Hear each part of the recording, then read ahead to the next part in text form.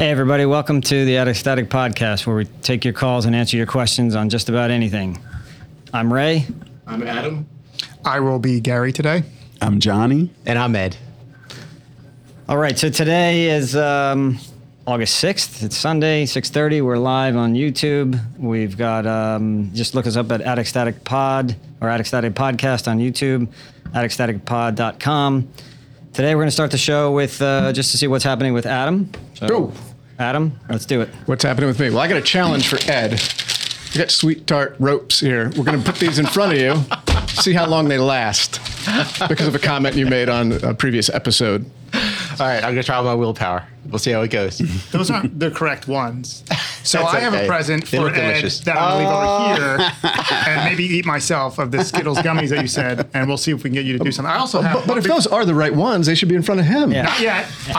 And you should open the bag so he has to smell it. And It smells I good. do have a present for Ray. Wow. Bob Ross Bob bobblehead. Ross bobblehead. Oh, that's We got to cool. open this up and throw some at him. Hold on. Adam or at him? Well, I'm going to make sure they're okay. I haven't made sure you... Wait, let me see. Nice. Hey, pretty good. That's got to be 3 points. First Easy, one. easy. Wasn't there supposed to be some swear words that come along with this? Yeah, we never really But defined you how didn't eat that them was yet. going to happen. He's going to say something silly now. No. You're correct. You had asked for some curse, so here's a very cursive word. No. Thank you very much for the candy. We said cursing. Oh, it's cursive. Shutter camera. All right. So realistically, what's going on with me is I am, 4.5 weeks after foot surgery here, and I'm pushing it as hard as I can every day. Ed, you're going to yell at me, but what I'm doing is because I've got to be ready to get on a mountain in about 5 weeks, less than 5 weeks now, I'm just using pain as my judge, and if it doesn't hurt, I keep doing more. So I'm off crutches. I'm out of the boot. The doc doesn't know yet, but I'm able to do a lot of things pain-free. So I'm doing it. Wait. That's awesome. So you purposely got this operation how many weeks before you were planning a mountain trip? Well, I got the right foot done May 15th. And then, The wrong foot on... yeah, that was the wrong one. Oh. So, no, it actually was the right one. Then the left one on July 5th, before the right one was fully healed, to kind of compress that time schedule to give me 9.5 or so weeks before the mountain. So it's doable, sort of, kind of, but I'm pushing hard. I thought you were going to scold me for that. You should be taking it easy, but... Yeah, but I would ask someone Ed, let's who hear it. understands, is that normal? Is it good, bad, indifferent? What? So here's the thing. As long as your surgeon has given you the okay to start doing activity and exercise, you don't have a weight-bearing restriction, those are the big keys. Oftentimes after surgery, the biggest thing I tell, folks in the clinic is you have to be mindful of post-operative restrictions. They're not there necessarily because, they're concerned about increasing your pain, although I'm sure all your surgeons, want you to have, comfortable recovery. They're there to protect the post-operative work that was done. And the biggest issue after surgeries is commonly the young, healthy, motivated patient who's just chomping at the bit to get going. It's champing at the bit. We should be correct here. All right. Thank you. Well, champing? Yeah. Not chomping? I champing. thought it was like a horse chomping on the bit. I think it is champing, but in fact, Ed's right. I was chomping. On the gummies. Champing? Mm-hmm. Don't question me. So it turns out like those folks are really not at most risk because what winds up happening is that early period when there are post-operative restrictions, those folks figure, intuitively, well, I feel pretty good. Why can't I put weight? Why can't I move in that direction? And that's something you have to be real mindful of, right? Communicate with your surgeon. Make sure you adhere to those post-operative restrictions when those things are in place. So doing what I'm doing without my surgeon's permission, I could be completely screwing myself and reversing the positive impacts of the surgery. But mechanically, how would this manifest? Like I've got plates and screws. Am I going to be shooting screws out through my boots? Or is the bone going to over calcify? Like what could go wrong? Typically after orthopedic surgery is looking at stability of the work that was done and the integrity of the work that was done.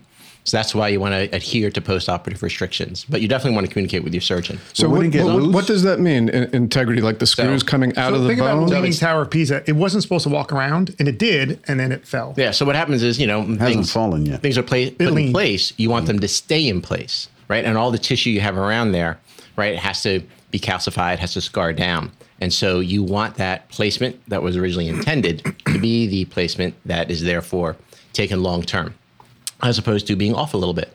So I understand So if that. you got a screw loose, then you could have a problem. I've had, I took my car and they said the problem is you got a loose nut behind the wheel, and we never fixed it.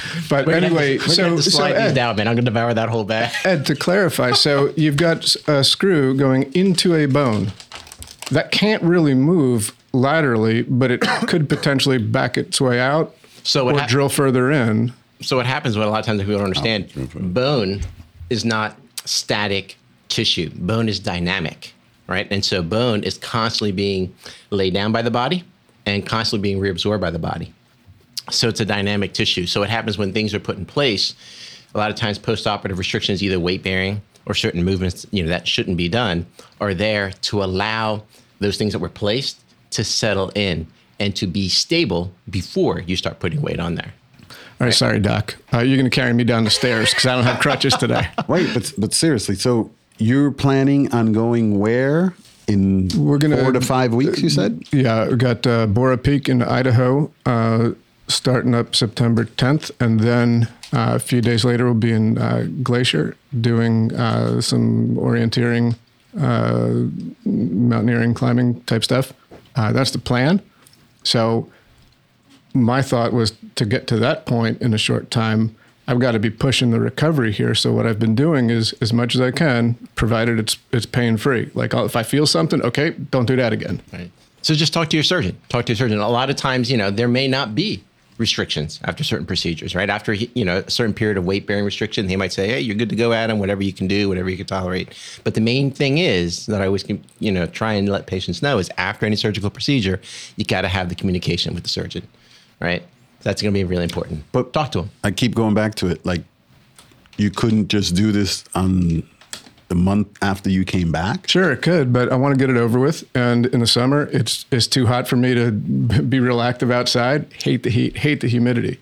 So that was kind of the objective. Okay. And the only issue is maybe pushing it a little close with the schedule. I was going to say, because And your elbow's all better? No, still working on that. So you got an elbow problem. Got another problem with the shoulder too. I couldn't figure out, it was like coming and going, and finally I figured out the motion that triggers it. So Get him on the Yeah. table, Ed. Figure this we out. have to have an episode just Yeah. to do the therapy and see Yeah, what's well, up. yeah. But Let's more check it out. importantly, you're in the middle of the mountain. Let's run through a scenario. You're in the middle of the mountain. Whatever they put in your leg, is that removed before you go to the mountain no, No, it's permanent. the screws and plates are permanent. for the rest of your life? Yeah. Okay, so I'm assuming. Plus they're titanium. Titanium is cool, right? well, that's titanium's cool. got no fat there, right? So you're ready to like feel the cold and feel it there and the whole 9 yards, right? Yeah, I mean, it's not the coldest it realistically would get, even on the summits at 4 or 5 in the morning would probably be 15, 20 degrees. So it's not extreme cold. That's interesting. The only reason why I asked, when I did my arms, I had the opportunity to either use the fixator, get it removed, or put the plates. And one of the things they said, those plates with temperature change and the fact that there's not a lot of fat, you were going to have to deal with that for the rest of your life. So they're not taking that out, right? You're saying it's going to stay Correct. there? Or It could you stays take there. it out if you wanted to? I guess you could, but I think that kind of defeats the purpose. No, the reason why I say is that I think, some of them put those screws that they dissipate and all that. And then there's ones that if you do feel the discomfort, they will go back and pull it out. I do. At least that's what they told me. I mean, your thing might have been bigger. Like you have big plates and stuff that might have a big impact. Like when I had my ACL done, I think I had 2 titanium screws in that are just there forever, right? And no feeling, no nothing. No, nothing. It's been 25 years. No. But there are also 2 little screws that are buried in my knee versus like a giant plate in the side of your arm that might be more exposed to. Right. So when are elements. you guys getting your titanium? Yeah. You feeling left out? Yeah. No, actually, I have I'm titanium, good. maybe. You got titanium. Yeah, I have titanium. Yeah, He's genetically correct, so, So, he's going to run. so Johnny, He's do you have 100 years any old. metal left in your arm? You got any titanium? No, I chose not to have any of that. So I have Okay. the scars, obviously, but no metal. Got it. So in this particular one, I could have opened all the way up to here. They would have put a plate, and that would have stayed there forever. But the guy says, since I'm very large or anything, I would have felt that every time. And if it gets really cold out, People Yeah, get but like sensations. when you flex, I mean, that'd be like titanium. Yeah. Well, I think be like Wolverine, the maybe. ladder was pretty cool. Ray and I were in the Walmart in Puerto Rico, and the guy was like, "Do you remember, Ray?" The guy was like, "Did you get bit by a shark? Oh my God, that's amazing!" Hell yes. He and I were like, "Yeah." I was like, "Nah." So I want to go just back. kidding. Ed, what do you have metal in? Where? So I actually have metal in my neck. About, I guess it's 3 years now. I had a 2-level cervical disc replacement. So what happens? They have make. I thought men don't have cervicals. Yeah. So, Cervix. yeah. So, I got you. yeah. So the top part of the genetic spine. thing? No. And Well, look, partly, to but- our tens and tens of listeners, we're not Tens and tens? yes, maybe 10. 10? Million. We're not necessarily falling apart. This will happen to you too when you're 50 plus. Wait, I don't have any metal in me. You're kind of Yeah. an Yeah, exception. you're the 20%. Yeah. Like, he's the 20% on the liking his job. You're the 20% on the titanium. Right. But you know what the good part of It's that? good Adam, to Give have 5 yourself- because that'll always work. Give yourself time because you're not stopping running. Well, that doesn't mean I'm going to need metal. Yeah, you could trip, fall. Johnny, break his arm. Let's do get that some without titanium in him. But Adam, the silver lining of what you're saying, right, is that it's true. It's not Titanium necessarily- lining. It's true, titanium That joke. lining. Not necessarily, that we're falling apart, but in life we have to go through all kinds of obstacles and challenges, right? But yet that does not mean in any way you have to become sedentary, right? You can stay active. Right. And I think it's a great point, what you're saying about sharing about your plans for what you want to do after your surgery. Right. I had surgery also, but after that, life goes on. Right. Well, that is a good point. It is about staying active, Yeah, right? absolutely. Because Absolutely. Was mine medically necessary? I asked the insurance companies to tune out right now, but there's a little bit of a debate there. Was Ray? Can you live without an ACL? Sure, you can live without an ACL. These are not life-threatening surgeries. The knee doctor asked me, right? Like I was like 26 or something, and he said, like, if you're not going to be active, you don't need to do this surgery. Just go without it, And I was thinking, I'm going to go the next 60 years with missing an element of my knee and saying, okay, I got to be inactive for 60 years. It makes no sense. You wouldn't have made it 60 years. Yeah, there's being no way. inactive. Yeah. Yeah, the problem with that is that No pickleball. No pickleball. You've got a lot of increased biomechanical stress right inside of the joint surfaces. Yeah, because it's not going to be as stable. So you're going to do your thing, living your life, hiking, backpacking, going on uneven terrain, and now you have more wear and tear in your joints. So definitely made the right choice because you want to be active. Yeah. Yeah. So I guess the point is, living in 2023, there are a lot of options. There's a lot of ways to keep your body going. Yeah, and the great thing is, just like your cell phones and your tablets, all these surgical components, they're always getting better. They're always improving. Like every other aspect of technology, right? The next generation is always better than the previous generation. And the next generation is just, a few months down the road. They're always getting replaced. So that's a very nice thing about that.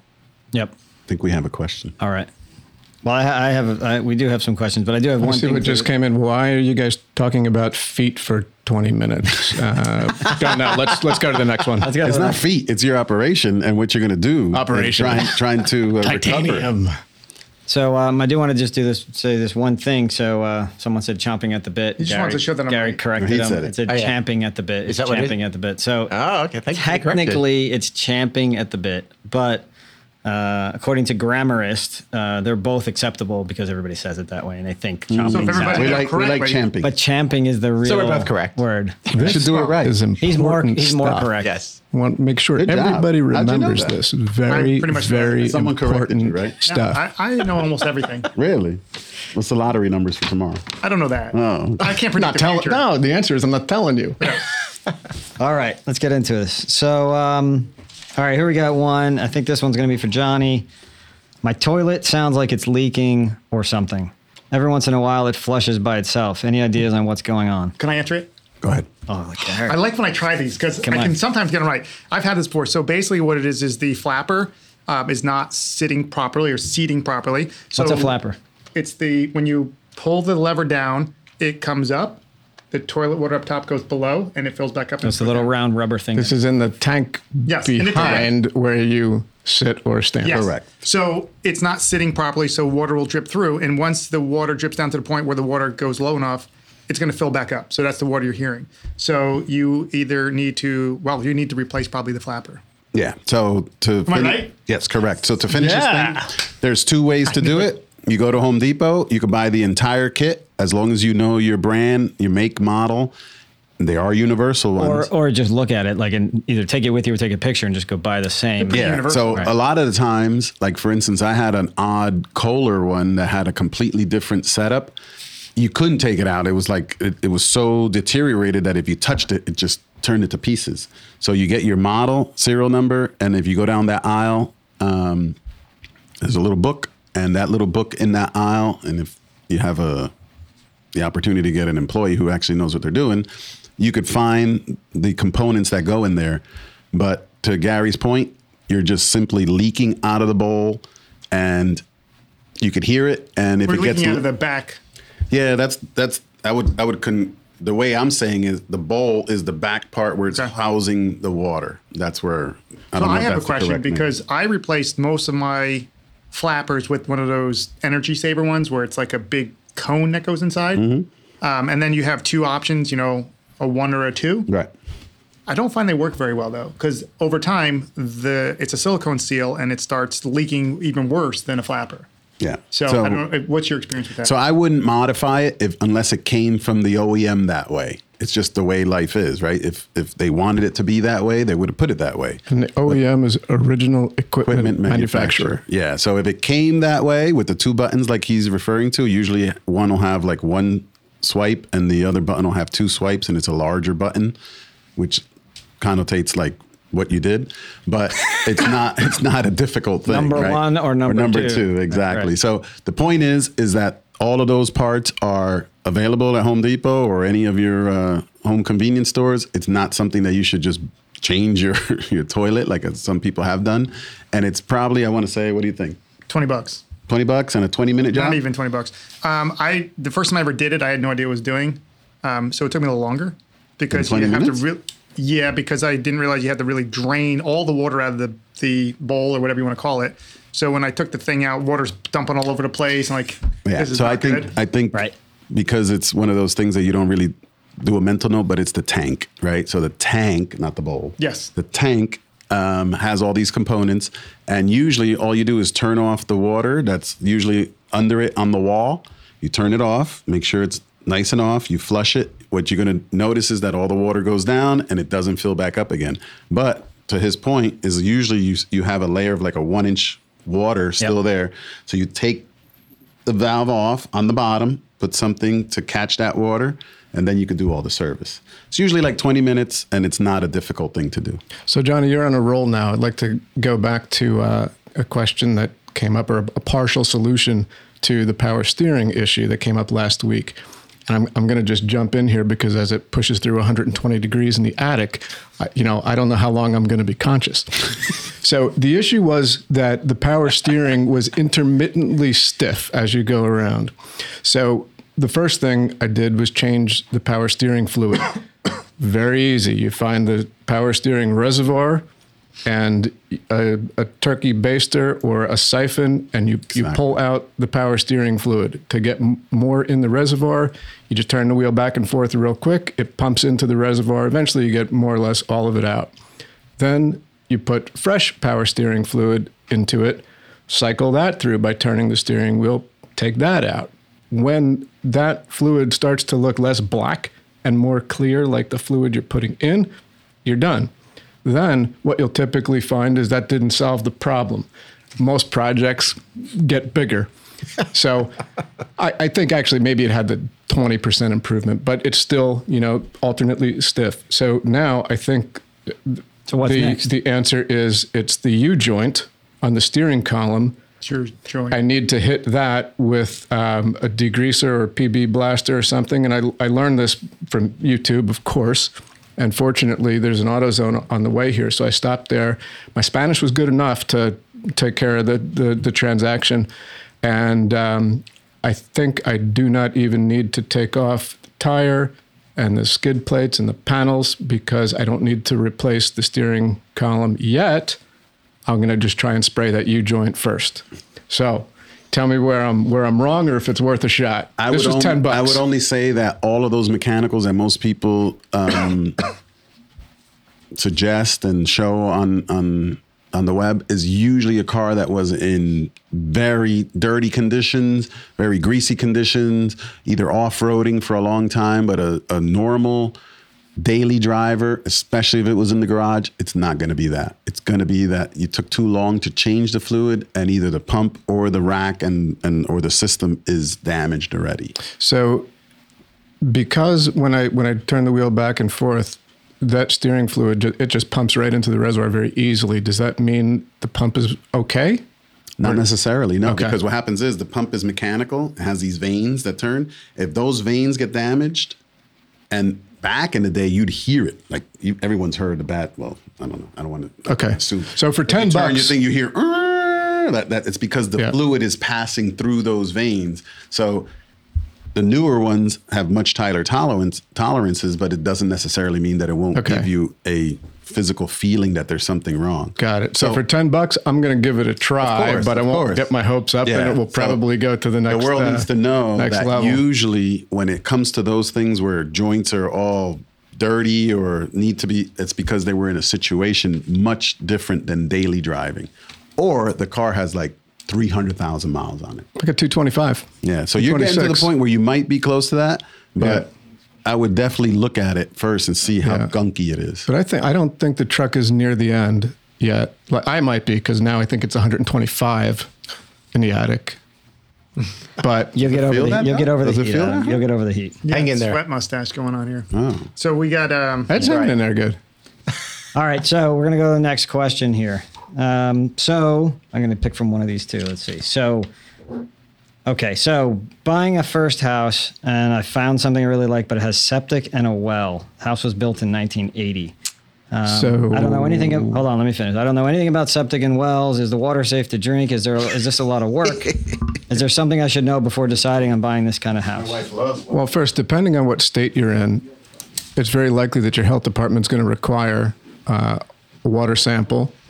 If they don't, Water sample from the well. water sample, well, yes, from the well, but you're going to take it from your kitchen tap.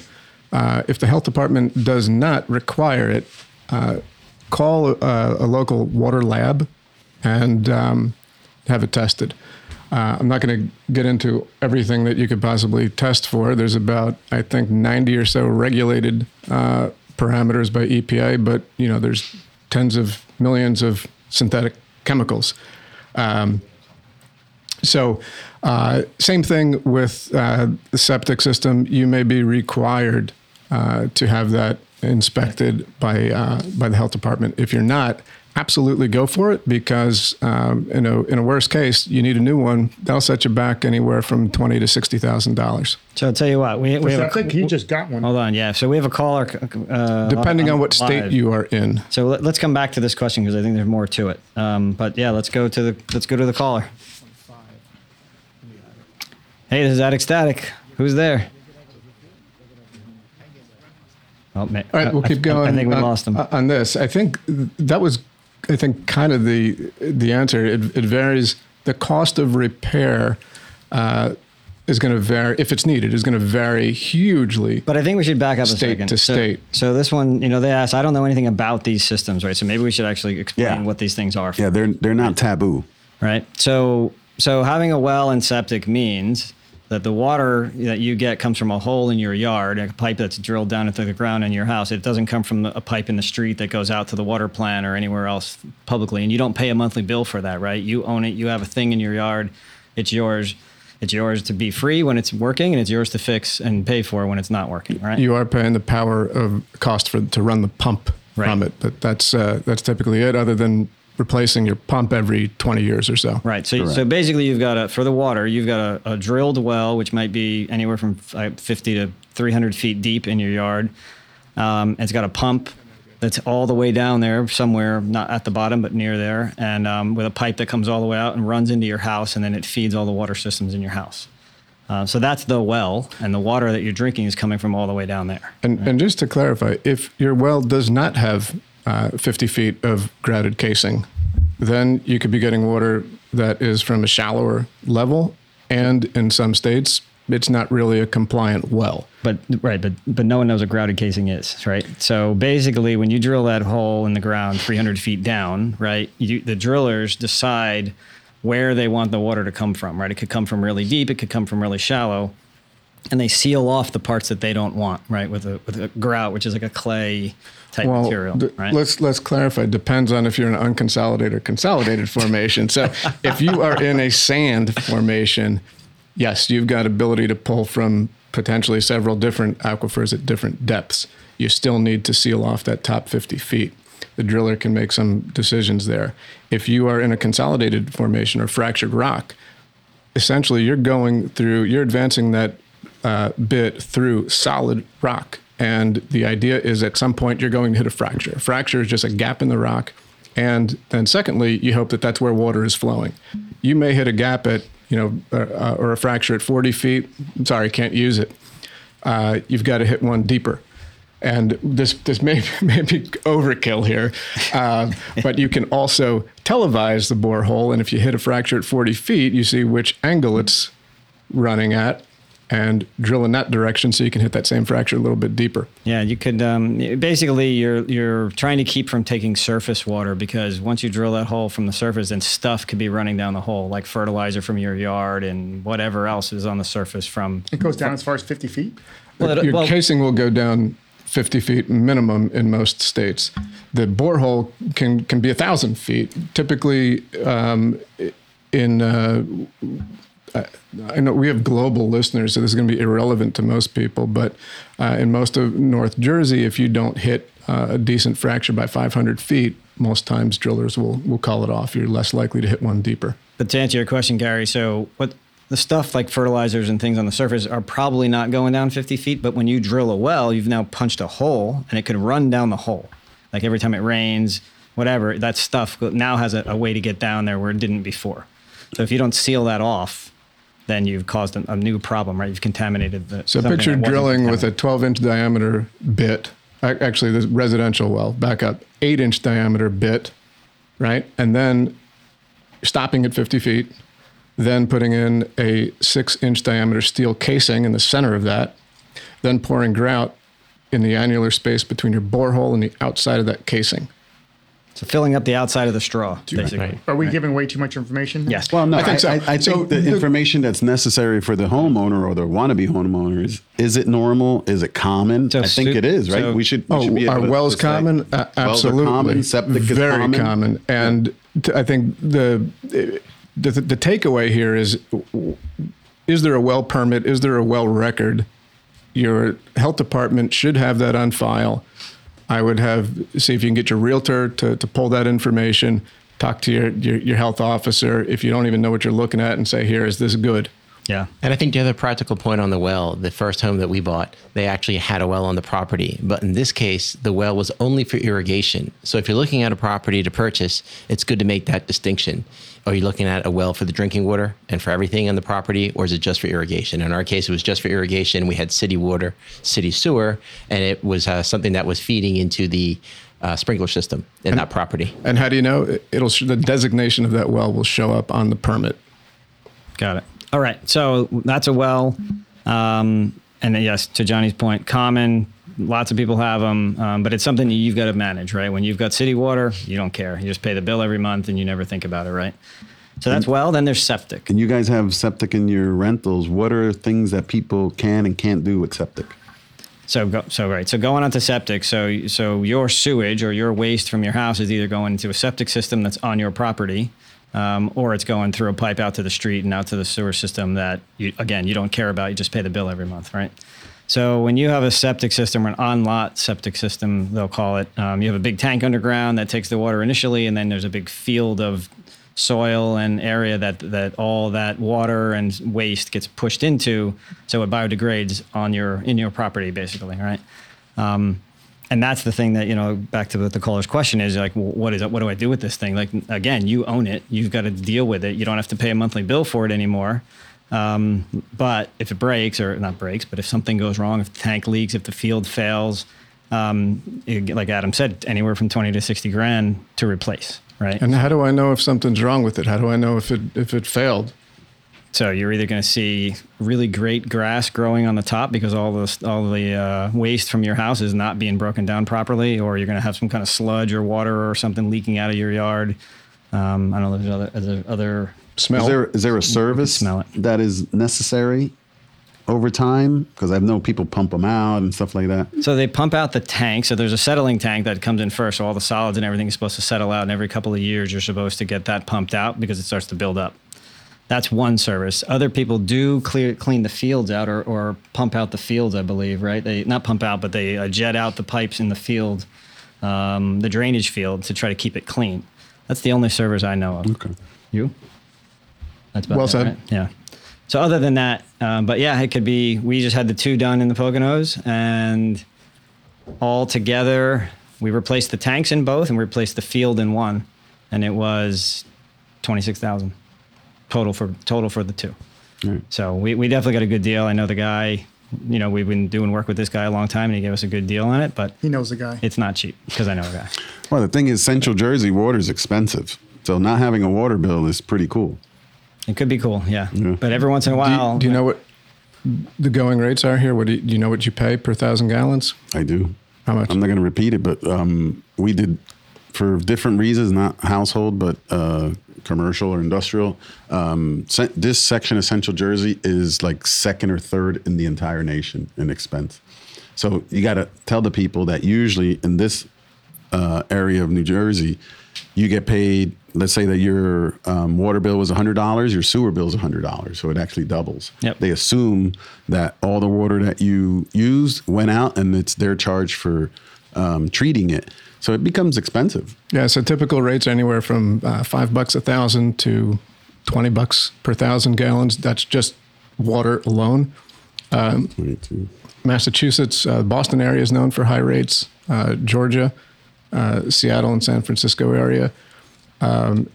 New Jersey has a lot of different private systems, so it's all over the map. Yeah, my calculation that we use is not for residential. The reason why I say it's one of the highest in the country is it's includes the sewer and the surcharge if you're releasing BOD or TSS, so it's not for residential calculations. Okay, so wrapping it up, nothing wrong with septic, well and septic, but you have to know how it works. You should make sure you read about it. Get them tested first. Talk to your health Definitely get 'em department. Get experts to test them both. It's going to cost you a little more, but you could be saving yourself a lot of money. Right, but you also want to read about it, learn how it works, understand it. When they tell you this is wrong or that's wrong, you know what they're talking about. Okay, so let's understand something too. Usually it comes associated with a water softener or a water treatment system. Depending on those test results that you get, you'll know what you'll need, whether you have clear water iron, sulfur, all that stuff. There's a system that'll be attached to your incoming water that will treat that for you. And usually if it is, for instance, a water softening system, you'll also have a cost to put the salt in that system I don't have that. Yeah. So, Depends on your level of usage. And your then if you want to get usage. real fancy, just soften the hot water. Don't soften the cold water because the hardness in the water, it's just calcium and magnesium. It's good for your pipes in your body. It's not good for the pipes, your mechanical pipes in your house. And you can save a lot of salt that way. The other way to go, instead of sodium chloride, go with potassium chloride. And then it's not as bad to soften your cold and your hot water, but that will cost you more. Always does. Okay, so let's go on to the next one. So we got a question from a viewer. This one says, this is back to Johnny. What are Johnny's thoughts on electric cars in terms of environmental impact? Somebody was listening in on a private conversation, it sounds like. Yeah. Well, I'd like to know what they mean by environmental impact, because anything that we make in this world has an impact, right? So specifically electric cars, the largest impact is the battery associated with it. And it's really just hoping that the I guess, everything that we have available to us in the future lets us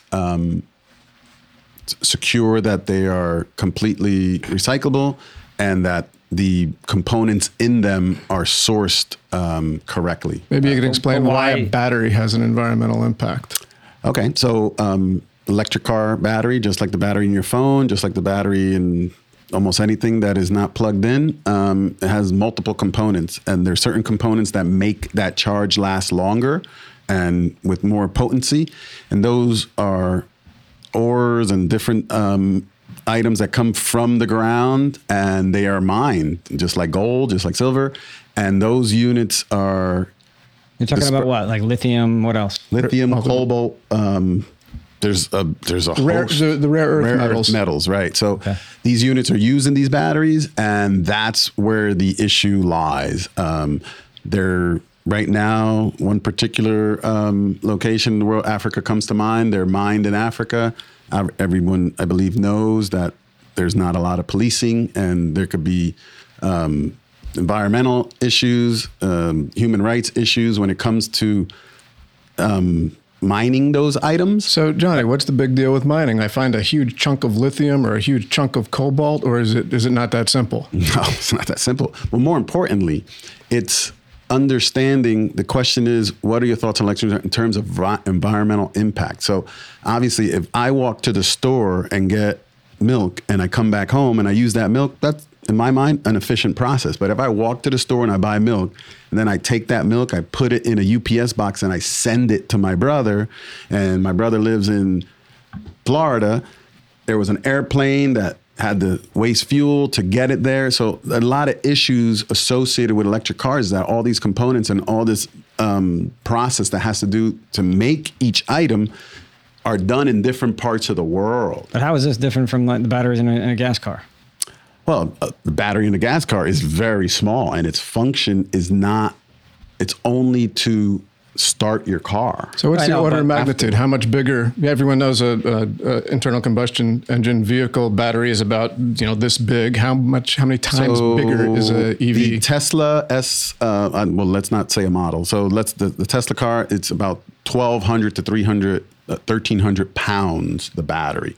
Whereas I believe everyone knows if you open your hood and you take out the battery in a gas car, it's probably about 30 pounds.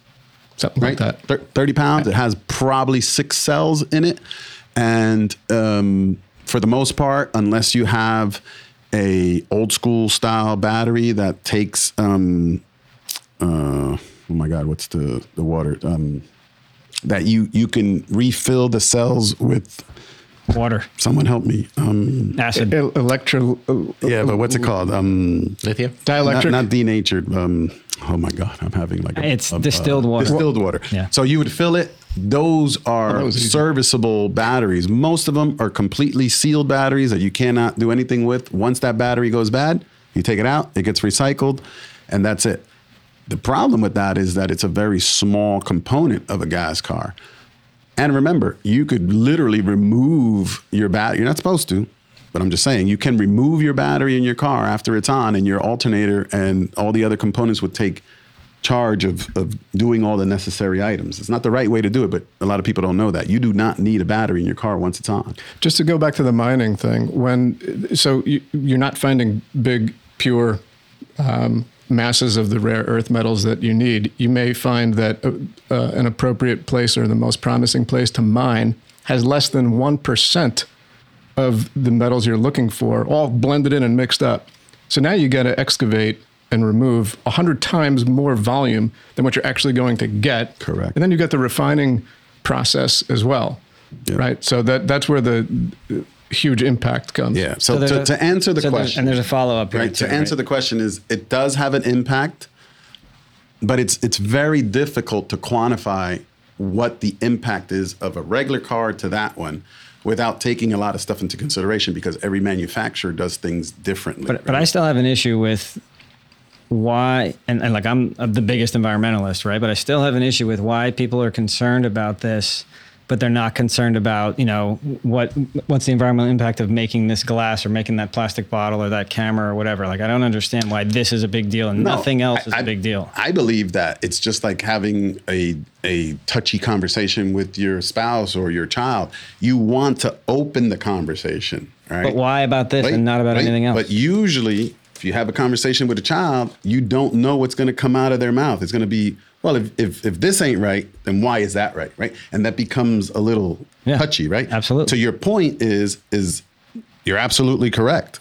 So I invite the fact that it's becoming so popular and so many people have such a misconception, you should use those topics to bring out, hey, the fact that you're paying attention to that and you think it's good, we should educate you on all the nuances of it. Johnny, is your point that, hey, and we understand EVs, the public kind of knows a little bit about it. Is your point that hey, it's not all rainbows and unicorns. It's not necessarily good or bad, but here's the backstory. I think the point is people buy EV cars thinking they're doing something good for the environment, but maybe they're really not.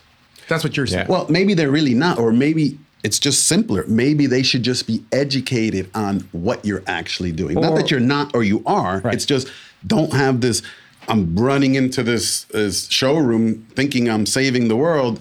There's an impact to everything we do. So that's all I'm saying. Unless we go to hydrogen vehicles, I think the bicycle trumps internal combustion engines and EVs in a big way, right? And you're saying internal combustion engine and EVs are maybe a little closer than we think in terms of overall impact. You got to grow a lot of food. Maybe it has to ship all over so you can eat it, so you can pedal that bicycle. Yeah, but what's the incremental increase in food that you're going to need if you're biking everywhere?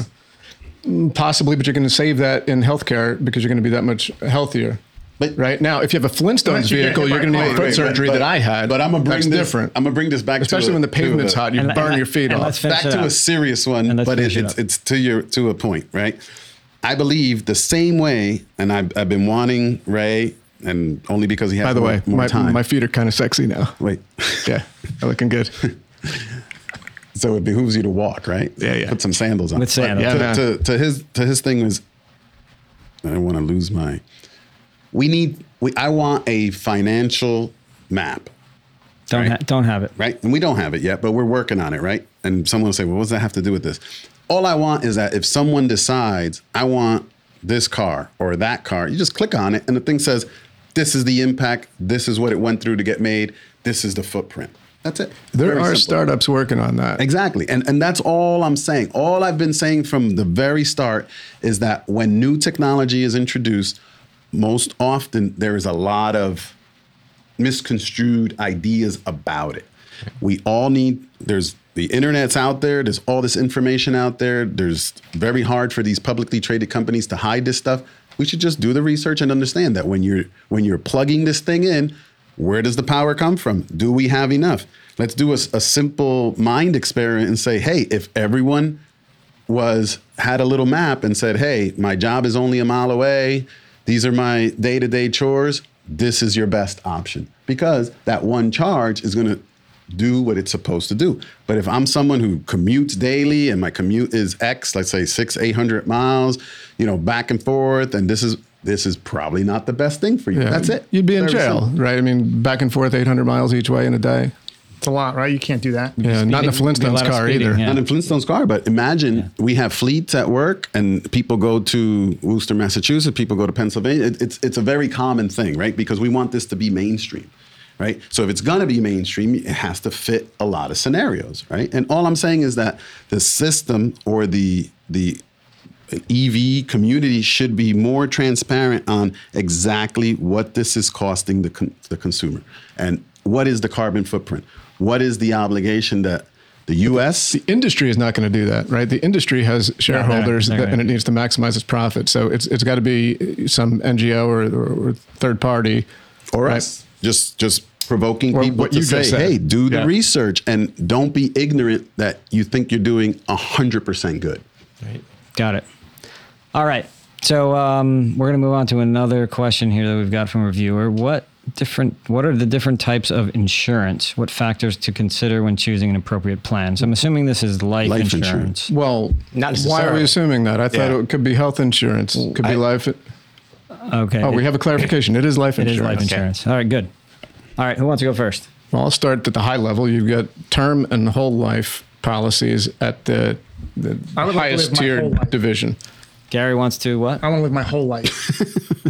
So let's call it term and permanent life. How about that? Let's call it term That's and permanent. fine. All right, go. All right, I'll do term life. So a term policy generally very cost effective, especially if you get it when you're young. A term policy pays out if you die within a certain term. So something common, folks in their 20s or 30s, if you've got kids, well, think about a term policy at a minimum because for relatively low cost. You would say like a 20-year term or a 30-year term. You can get, right? Typically they'll come in 10, 20, 30 years. I've heard of 40s also, but they're generally in round numbers. So the at a minimum, think about how long is it going to take for your kids to be on their own through college, if they're going to go to college, or if they're going to be an entrepreneur, maybe some seed money, right? So term policy costs, depending on the benefit, right? You can get a term policy for $100,000. You can get a term policy for $5 million. Cost is proportional.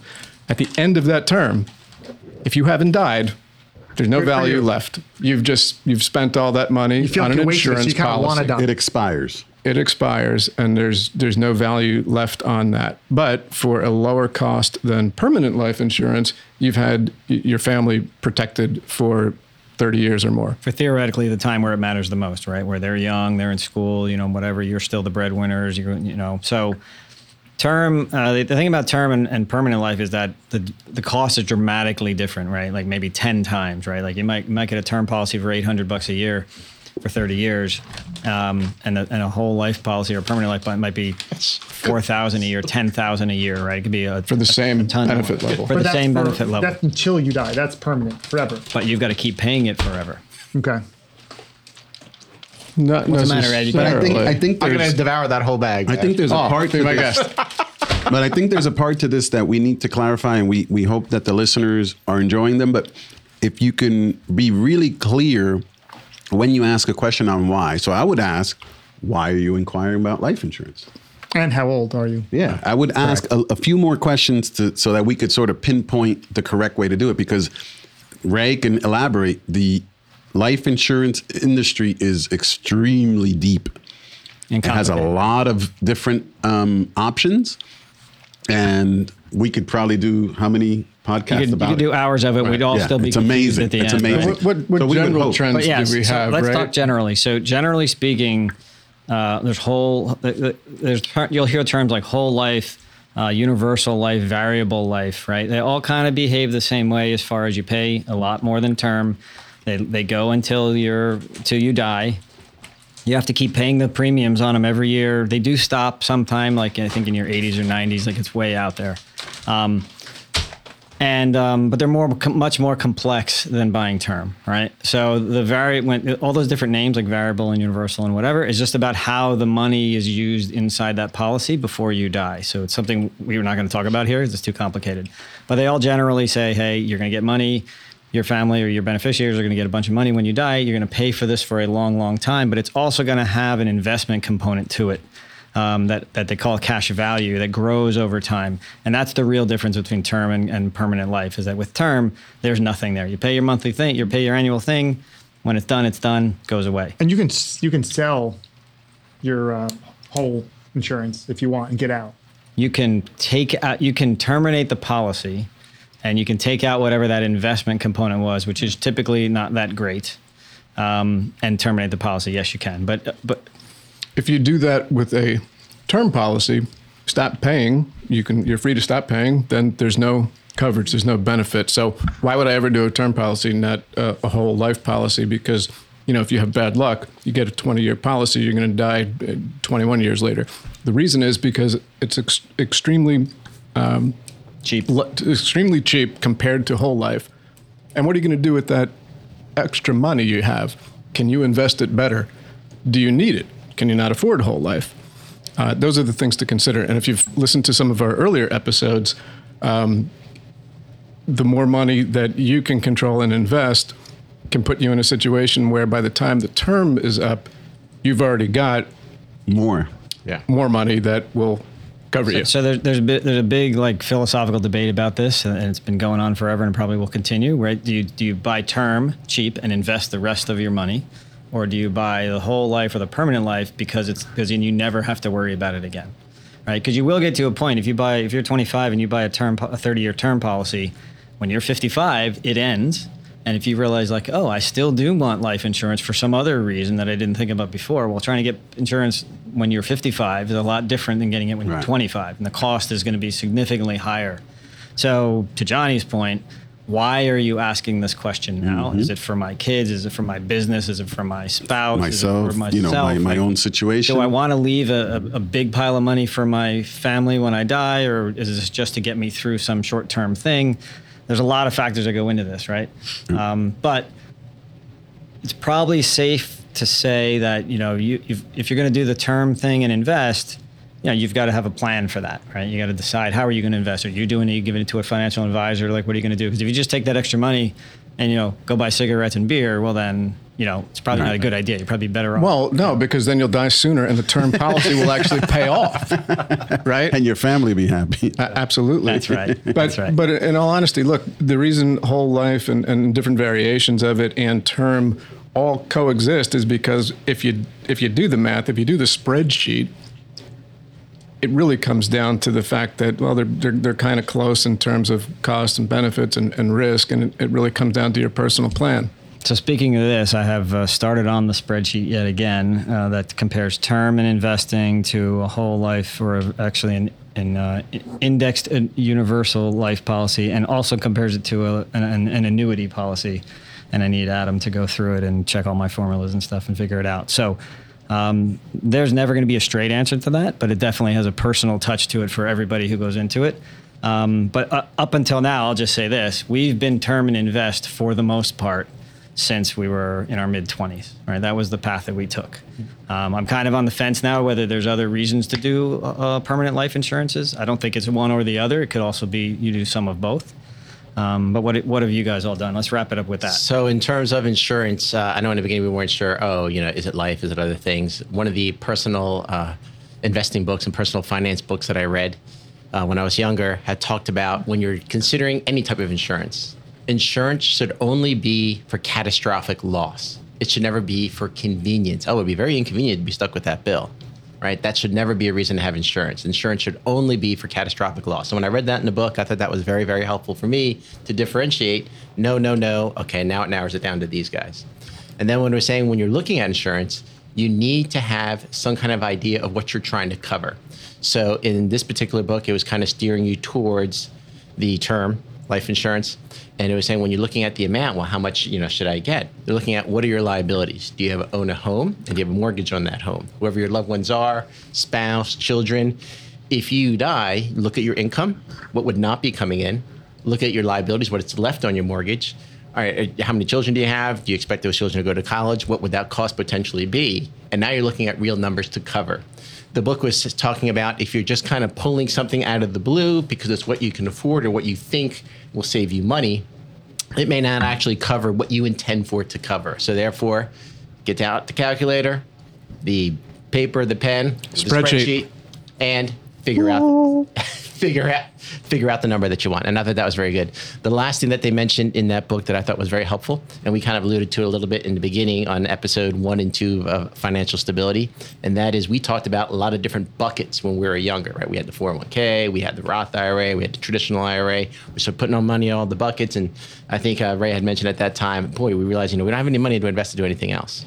And so what the book was saying is that you don't want to sacrifice your long-term savings for your retirement for the purpose of insurance. And so that was another reason yet they kind of steering you towards the term life insurance. So I really liked the perspective of that book, and I thought it was very down to earth and practical. So that's my 2 cents there. Yeah, so That was more like 5 cents. Yeah, so I have, for my personal, for reasons, we don't have kids and none of that, I do not have. But something I did learn in a personal situation I went through, very interesting. A lot of people leave wills and leave things and leave money to different people. But something interesting about life insurance, the beneficiary form trumps your will. Yes. Whoever you left it in the will get that. It does not matter what you say in your will. So learn that. Yep.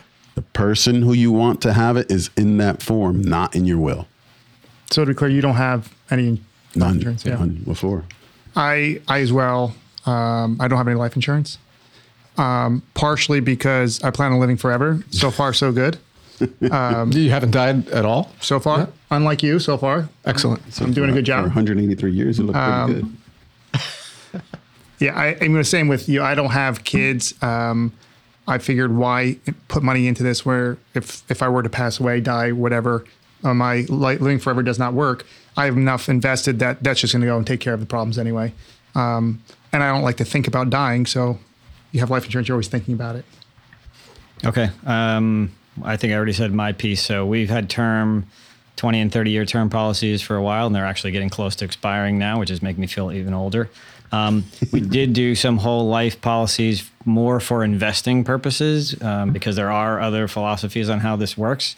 But that we'll go into that Separate some other time. episode. So it's totally separate episode. Long episode. So if you think about whole life and permanent life, you're guaranteed some rate of return. Well, how can these companies possibly guarantee you something? Well, part of the reason is the return can be somewhat subdued.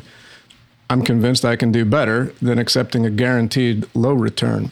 So my wife and I had several 20-year policies. 2 of them are expired now.